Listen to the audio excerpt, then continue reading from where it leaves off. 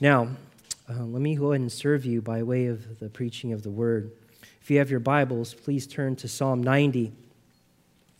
Psalm 90 was a special psalm for me personally. This was actually my candidating sermon last year in Vienna. And I preached this sermon thinking about the people because the church is a transient church. There are people who come and go every year. We said a goodbye to about 20 people in June, and we're about to welcome 30 new people from all over the world, usually, that come into the church. Like, we get a lot of Devers people in Capitol Hill Baptist in Washington. They come through a lot just because the UN is based in both places. And so this psalm, I never thought about, we always, as preachers, we preach the text to ourselves, but this year, I've preached this text to myself over and over again. And there are times when I wake up in the quietness of the night, and I'd open to Psalm 90, and I would just pray this psalm, because we left everything that we've known.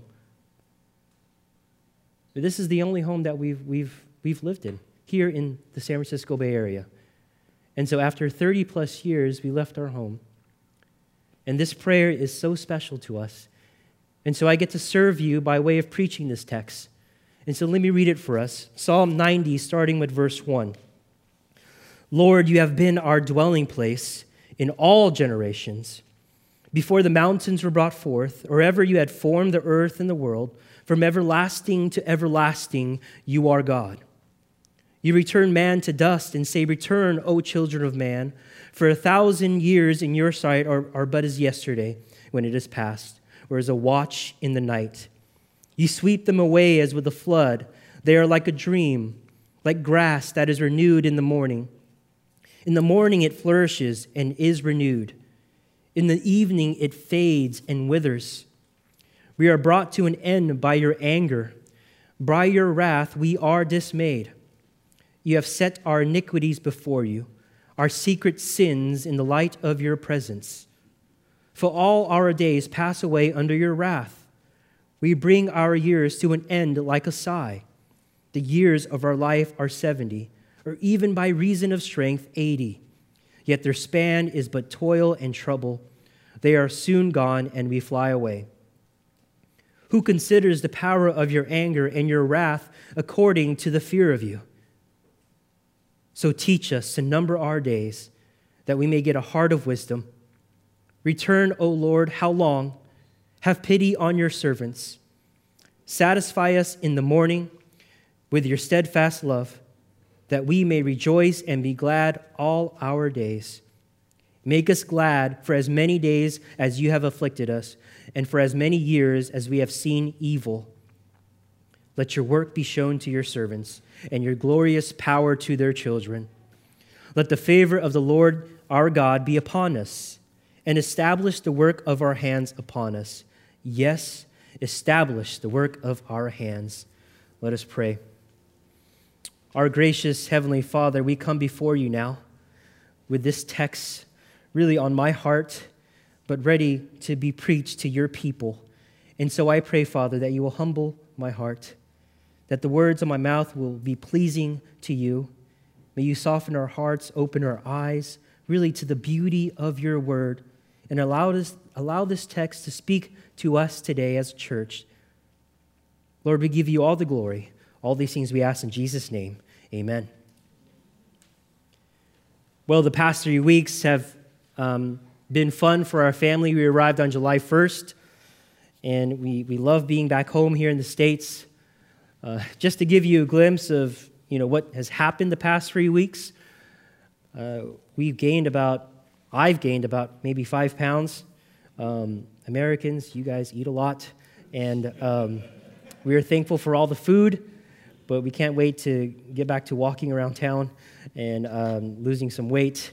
But we're thankful for you guys feeding us. You guys have thrown parties, and we've met with a variety of people. We stayed in about 4 different houses. We're thankful for our generous hosts, especially those who are here at Gateway that have hosted us. We've been in 3 different time zones, European time zone, Pacific time here, and then we were in Hawaii for about a week. We've been in 2 different countries, 3 if you count our short layover in Istanbul. And we have one big happy family of 3. And so as you can imagine, we miss our house. I miss my bed. But here's what I've been pondering on in light of being away. Not being home puts eternal things into perspective. In fact, leaving the only home we've ever known 10 months ago puts everything into a greater perspective. Meaning, as Christians, we don't have a permanent home. For my family, it reminds us that we will never have a permanent home here on earth. And we're okay with that. I think it's good to be reminded that our final resting place is not here on earth. And so as we come to this psalm, Moses knew this reality. And it could be the very reason why he wrote this particular psalm, to put things into eternal perspective. And so before we jump right into our passage, I want to give a brief overview on this person, Moses. I know most of you who know who Moses is. In fact, I realized Chris Kiagiri preached on Numbers 21 about a month ago. And so you have an idea of Moses. You know, Moses was God's servant, if not the most famous servant or leader in the Old Testament. He wrote the first 5 books of the Bible, including Psalm 90. The account of Moses' life was recorded in Exodus through Deuteronomy, and it gives us a glimpse, really, of his intimacy with God. But I think most of us know the most known story of Moses' life was him leading God's people out of Egypt into the Promised Land. And if we're familiar with the story, it's not as easy as it sounds. Because in the book of Numbers, we find Israel's disobedience in light of God's blessing. And this is where God's people find themselves wandering in the wilderness for 40 years. Now, studies reveal what would normally take 2 weeks on foot ended up being 40 years in the wilderness. Furthermore, commentaries mention that Moses wrote this psalm either while he was in the wilderness or as he was reflecting back on his time in the wilderness. But whenever this psalm was written, I want us to think of the larger context of Psalm 90, where the thought of the Israelites wandering in the desert is a reminder that no matter where we are in this world, this place is temporary.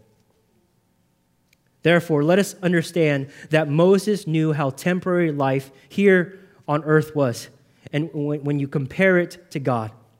And Psalm 90 gives us evidence of that. And so here's my aim this morning. My aim for all of us is this: let us remember our frailty in light of God's eternality. Let us remember our frailty in light of God's eternality. So let's jump right in. You know, like many passages in the Bible, it starts with God. And that brings us to our first point this morning. Remember the eternality of God in verses 1 to 2. Remember the eternality of God. The first reminder we find in our text is that God is our home. Look at verse 1. It says, "Lord, you have been our dwelling place in all generations." Now, again, as I just mentioned, it's only fitting that Moses begins his prayer with God. And that's important. Why is that? Well, the beginning of this prayer is a reflection of Moses and his understanding of God. If you recall, Moses was the one that knew God so intimately that he conversed with God face to face, so to speak. And therefore, we know that Moses had a strong sense of God's splendor. He had a strong sense of his greatness. Not only that, Moses witnessed God's presence from generation to generation during and after the great exodus from Egypt. I mean, you guys know this. He witnessed the deliverance of the Israelites out of slavery. He witnessed God's continuous blessings to the Israelites in the desert. But he also witnessed disobedience and rebellion of God's people.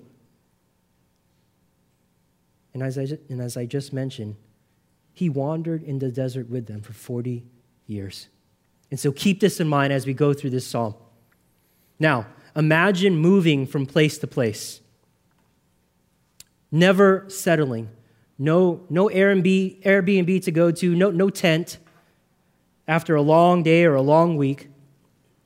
And so Moses knew what it was like to not have a permanent home. And in saying this, Moses understood that as the people wandered in the wilderness, the only comfort of a permanent resting place could only be found in God. That phrase, dwelling place, is translated as refuge or as shelter. And in some translations, it's translated as trust. And so we see this word a number of times throughout the Psalms. However, one commentary puts it this way, and I think it hits the point. It hits the mark. He's saying the Hebrew word goes much deeper than this. It actually could be, this Hebrew word could be translated as home. And so Moses' prayer begins with saying, Lord, you have been our home as we've wandered from generation to generation. Now, this might sound strange to some of you, but to a people wandering for 40 years, they took comfort in these words. Imagine 40 years without a place to call home. But listen, dear friends, they have a home. And it wasn't a tent. And it doesn't have 3 bedrooms or 2 bathrooms. That's a house. The home I'm referring to is a spiritual home found in God.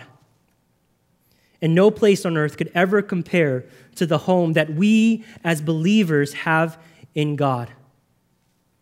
And this home is not temporary. Look at verse 2. We find that this home is eternal. God is eternal. Before the mountains were brought forth, or ever you had formed the earth and the world, from everlasting to everlasting, you are God. God is past, present, and future. And this home in God has no time limit. There are no years, months, days, or hours, or minutes. The psalmist is not only saying that God is our home, but he is our eternal home. And so you want a forever home, this is it. And that's what we find Moses pointing to in verse 2. Before God created the heavens and the earth, a place for us to reside, he was always there. Now, it's interesting that the writer of Genesis, Moses, is hinting to the creation account here. I mean, Moses would know Psalm 90, verse 2, because he wrote about it in Genesis 1. And so we need to understand that the Creator did not give us a permanent home on earth, but gave us an eternal home in himself from the very beginning. Therefore, as a people, we may move from time to time or place to place. Yet I remind you that as a people of God, we all share a common home. Geographically, we may be apart from loved ones who are believers, but know that God will call us to our permanent home one day. And in this home, there will be no more goodbyes or potluck send-offs. In this home, there will be no more tears. And so the reminder here as Christians is that we will never be homeless. No matter where you are, know that God offers you something better. He offers you the best home, himself. This heavenly home will never crumble by earthquakes or storms or even wars. This home will never be full of animosity. This home will never be full of marital strife or tensions between parents and children.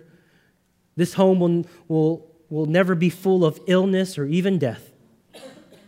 And so we may be hundreds of thousands of miles away from other Christian brothers and sisters, like the Mohicas in Bolivia, like Roman and his family in Ukraine, but we share one eternal home, and he is God.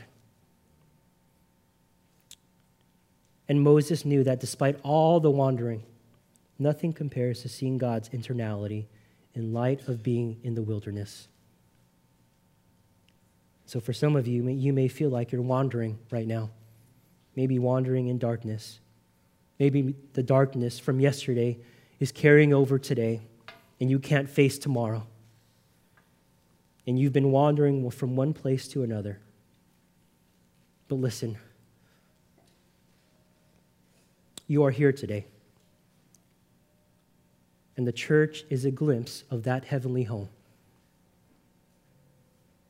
And this psalm is a promise that God offers you an eternal resting place. So hold on to that promise as we go through this psalm today, because it's about to take a bleak turn in the next couple stanzas. First, we are called to remember the internality of God. But second, we are called to remember our frailty. Remember the frailty of man. Now here in verse 3, Moses changes the tone of his prayer. And the first thing that we find is that man is temporary, is temporal. Man is dust. Look at verse 3. It says, we are dust. You return man to dust. And that actually is translated as crushed matter. That's how delicate we are. And so we have to think through, and ask ourselves, what is Moses doing? Right? Moses is historically tracing through Genesis once again. He's tracing through the history of God, creation, the fall, Israel, up into his own history. In Genesis 2:7, it says this, then the Lord God formed the man of dust from the ground and breathed into his nostrils the breath of life, and the man became a living creature. And so what happens next in Genesis chapter 3? The fall. Adam and Eve sin. The curse is upon them. And then we all sort of should know this, maybe. Genesis 3:19, by the sweat of your face you shall eat bread till you return to the ground, for out of it you are taken. This is God speaking. He says this, for you are dust, and to dust you shall return. Our bodies are but crushing matter. We are dust. And so look at the picture here, the great and the everlasting God compared to the frail human being. That's the picture here. So what happens next? Well, Moses not only speaks to our frailty, he points to our limitations. In other words, the second thing we find is that man is limited. Man is limited. In Genesis 5, we find the descendants of Adam to Noah. And as a kid, I used to love reading Genesis 5 because it had, people in terms of how long they lived.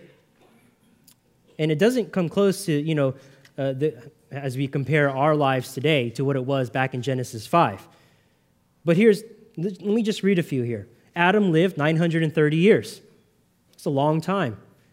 Jared, he lived 962 years. But there's one man that beats them all. It's Methuselah. Methuselah lived 969 years. And so Moses was not pulling some random number here. He was comparing the longest living men in the history of the Bible to how we should see our own lives. Look at verse 4. For 1,000 years in your sight are but as yesterday when it is past, or as a watch in the night. And so 1,000 years is nothing to God, and it shouldn't be to us. 1,000 years are but a day to God, or even less than that. That phrase, a watch in the night, is literally translated as 3 or 4 hours. And so think about this. 1,000 years to God is as long as a baseball game or your favorite Marvel movie. Essentially, Moses is saying your life is short. But he keeps going. He continues with these images found in verses 5 to 6. And you want to know how limited we are here on earth? Look at these images. He says it's like a flood. Life is there 1 minute, then it's gone like a flood. It's safe to assume that Moses was reflecting back to the flood. And if you've ever seen images or videos of floods, you'll understand the power in this description. What happens when floods come? Right? The floods are so strong, it'll take you away in minutes. And so that's our time span. It's gone in minutes, according to God. Then he goes on to say it's a dream. How many of you remember your dream last night? Anyone? Okay, good, because I don't. But that's how life is. Right? We dream about something, and then in the morning, we just forget about it. It's a blur. And if you still don't get it, Moses offers up the image of grass here. And now, it's not like the grass that comes in the springtime and is there throughout summer like it is here in California. He talks about grass in the Middle East, where at the night there may be some drops of rain and pockets of grass will grow. But as soon as the scorching sun rises, it dies into the evening. You see, Moses is saying our lives are like that. Our lives are but a flood, a dream, a patch of grass that grows and dies within a day. But listen here. As we move to our next stanza, know that our greatest problem is not our frailty, dear friends. Yes, we are frail. Our time is limited here on earth, but that is not our greatest problem.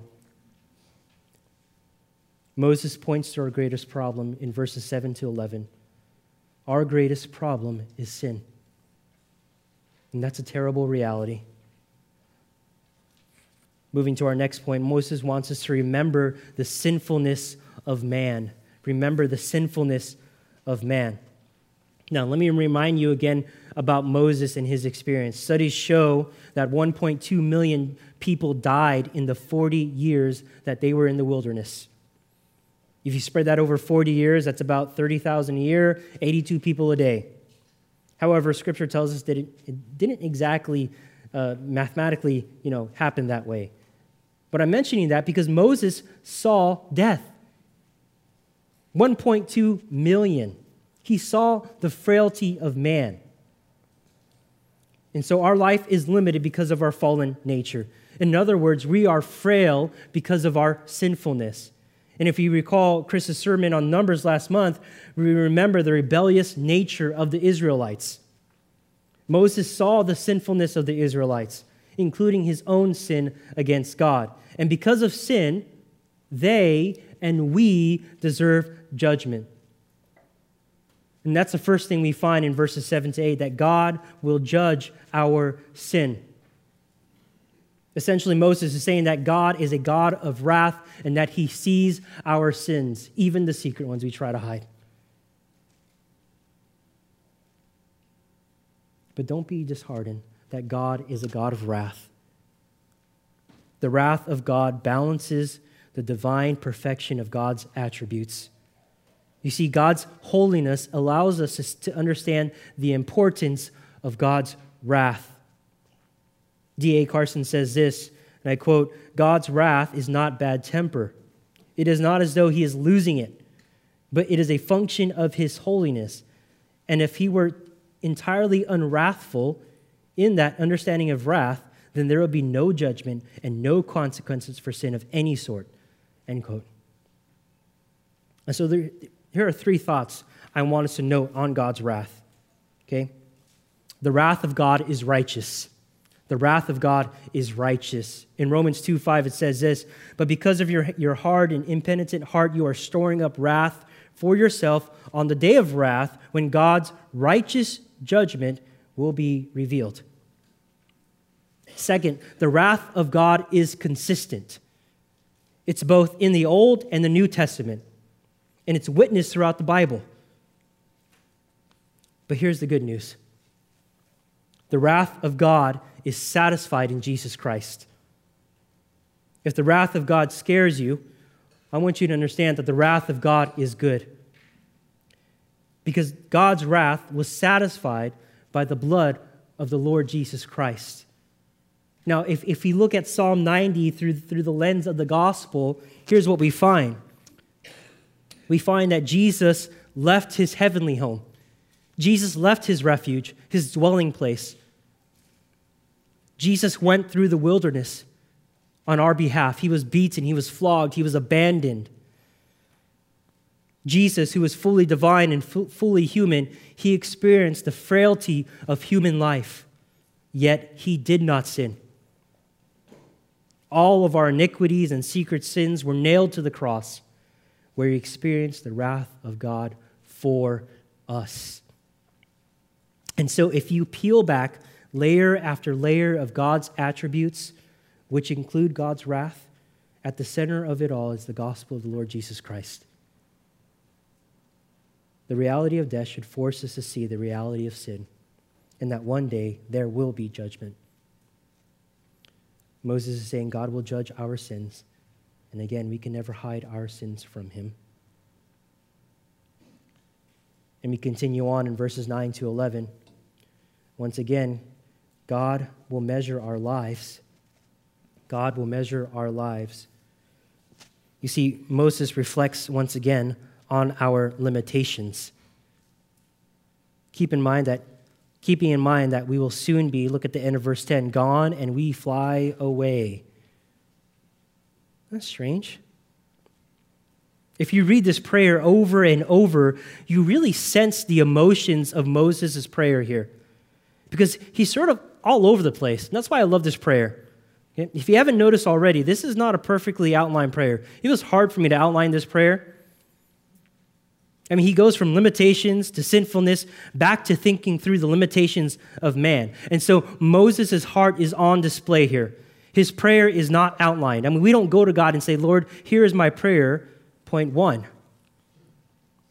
Moses is all over the place for a reason. He's calling out to God. And so really, Moses' heart reflects our hearts. And if you get a chance, read or pray this out loud, and you will see yourself. This psalm is like a mirror where we see our own limitations and rebellious hearts. And so, Lord willing, if you get to see 70 or 80 years of age, you will look back at life and echo these words of Moses. Look at verse 11. Then Moses asked the most pressing, and I would say the most devastating question. Verse 11, who considers the power of your anger and your wrath according to the fear of you? Look, this is a rhetorical question, but it's a warning. According to the Israelites in the book of Numbers and throughout their history, they did not consider God from time to time. A lot of them never consider their own sin toward God, and this may sound like some of us today. So let this be a warning. What we find here is that Moses is pressing into us to consider our sinfulness in light of God's power and wrath. So let me ask you, dear friends, do you consider your frailty in light of eternity? Do you consider your sinfulness in light of God's holiness? Do you consider the power of his anger, his wrath? To Moses,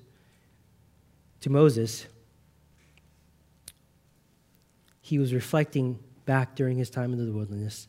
And so if we think about the answer to this question, it would be a resounding no. They didn't consider God.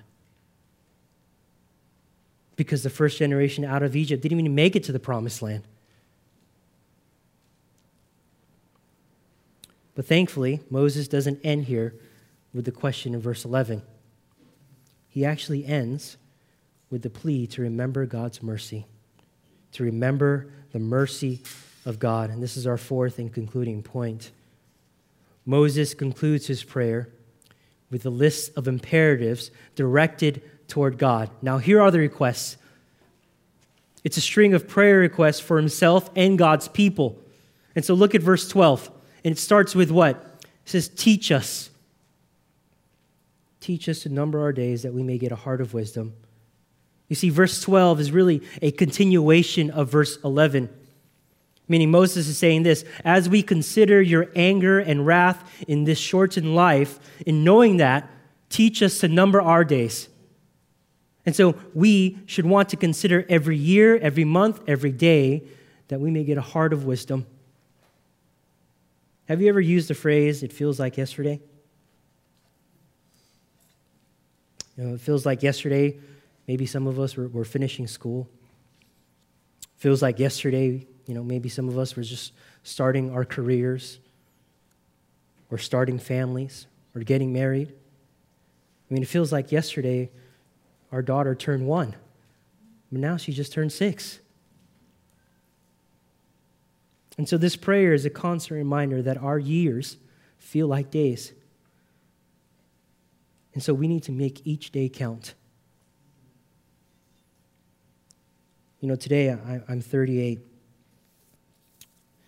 I'll be celebrating 10 years, or we'll be celebrating 10 years of marriage this year in November.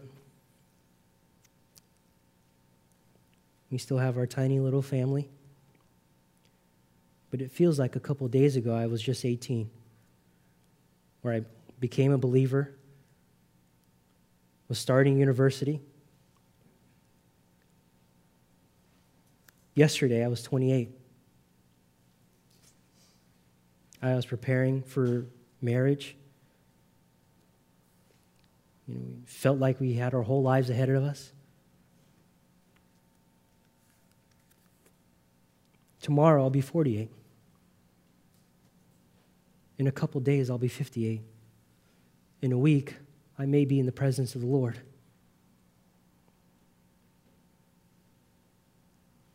And so make each day count. Plead with God to teach us, to number our days. I mean, it feels like yesterday my time at Gateway had just started.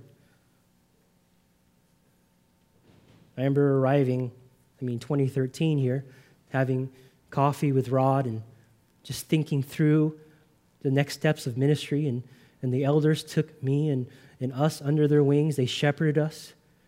I was an intern here in 2014. I started full-time here at 2015. Those years feel like days.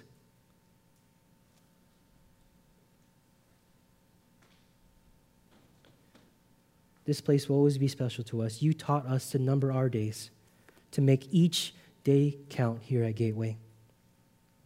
And so Moses' prayer request could not be more fitting for our lives today as it was for the Israelites. But the prayer requests continue. Look at verse 13. It says, "Return to us. Return, O Lord, how long? Have pity on your servants." Here you feel the emotion of Moses once again. He's asking, how long? Where are you? Why? It sounds like our prayers, doesn't it? In fact, it sounds like Job. You guys been going through Job? Wonderful book. Moses is calling out to God and saying, return, have mercy on your people. Read this over and over, and you feel Moses. And it's okay to pray like this. Moses did it, Job did it, and we're going to do it time and time and again throughout our lives. Verse 14, his prayer is to satisfy us in the morning with your steadfast love. And so you see the contrast here really in the entirety of this psalm. Remember in verse 6, it says, in the morning we're renewed, but in evening we fade. And so when the darkness of sin and frailty lifts, the dawn breaks and a new day arrives. The morning signifies a new day. That's what he's saying, satisfy us in the morning. Moses is asking for a new beginning in life, a brighter day. But he's asking to be satisfied with what? Steadfast love. And so again, this phrase reminds me of Gateway because there were a couple years where we were going through this phrase, his hesed love. It's God's loyal love to his people. And so as I reflect back really at our time here, God has been loyal to Gateway. He's been loyal to our family. And I'm sure he will continue to do so for many more years or days to come. Verse 15, rejoice. Make us glad for as many days as you have afflicted us, and for as many years as we have seen evil. You see, Moses did not want a perfect life. He knew he would see affliction. And so what Moses is asking in verse 15 is for blessing and adversity. Why is that? Do you ask for blessing and adversity? Moses always wanted to be reminded that he needed God. And in the face of suffering, that's when you notice you need God the most. And that's where you're going to cling to him the most. And if you don't believe me, wait till you get to the end of Job. I don't want to spoil it for you.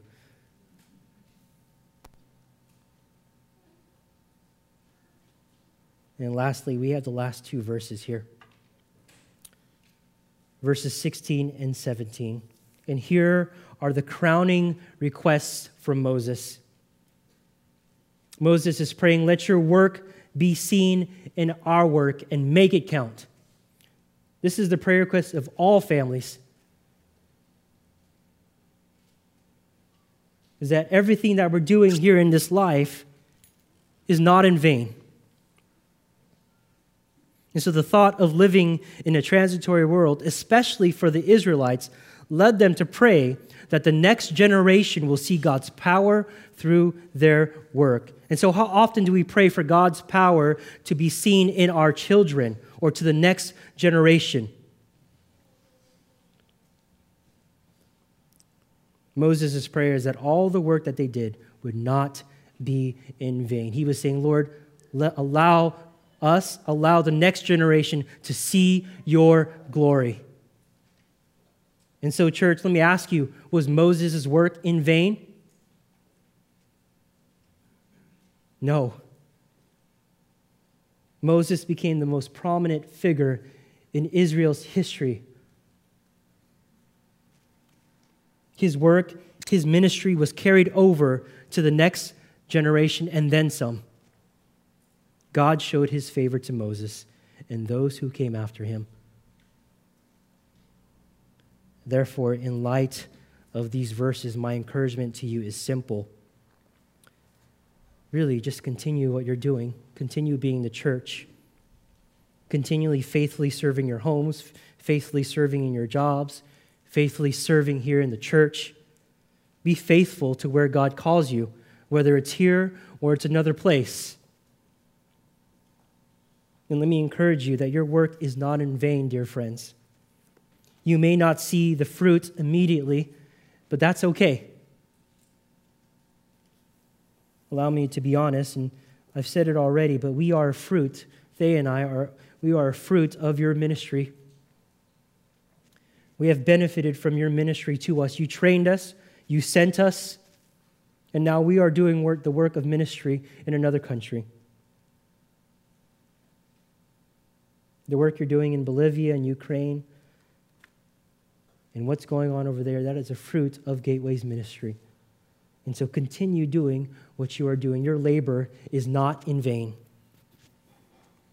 You are kingdom-minded, and God has established the work of your hands, and he will continue to do so.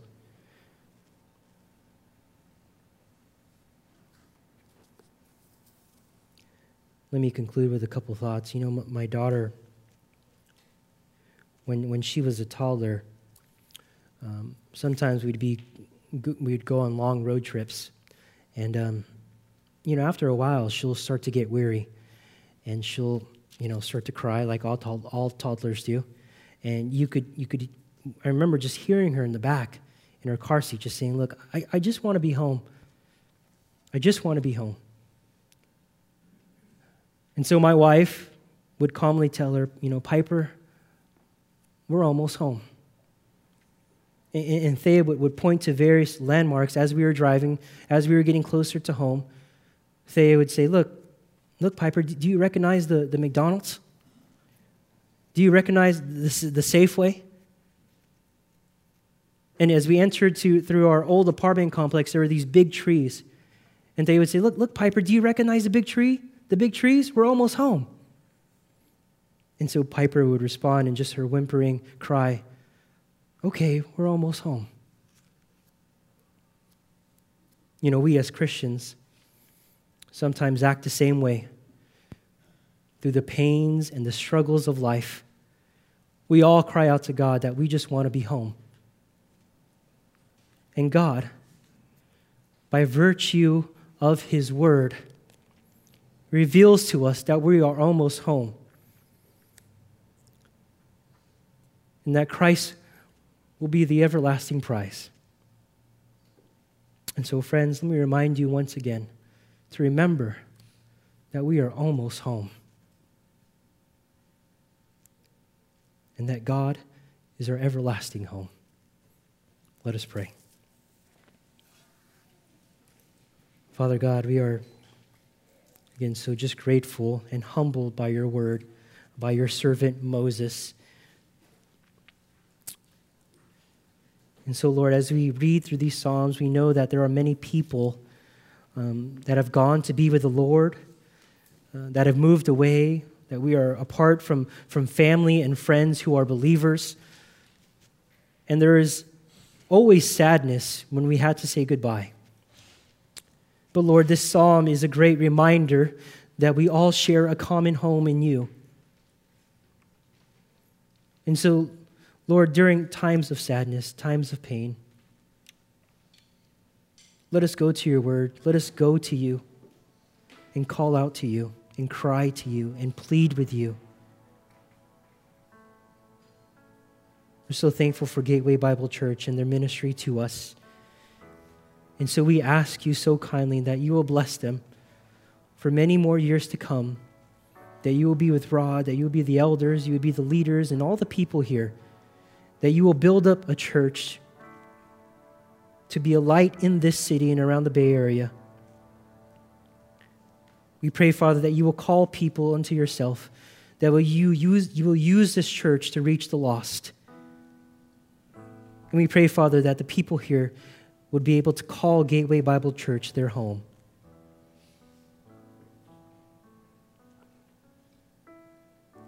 Lord, thank you again for the ministry of the Gateway Bible Church. Bless them and keep them. All these things that we ask in Jesus' name. Amen.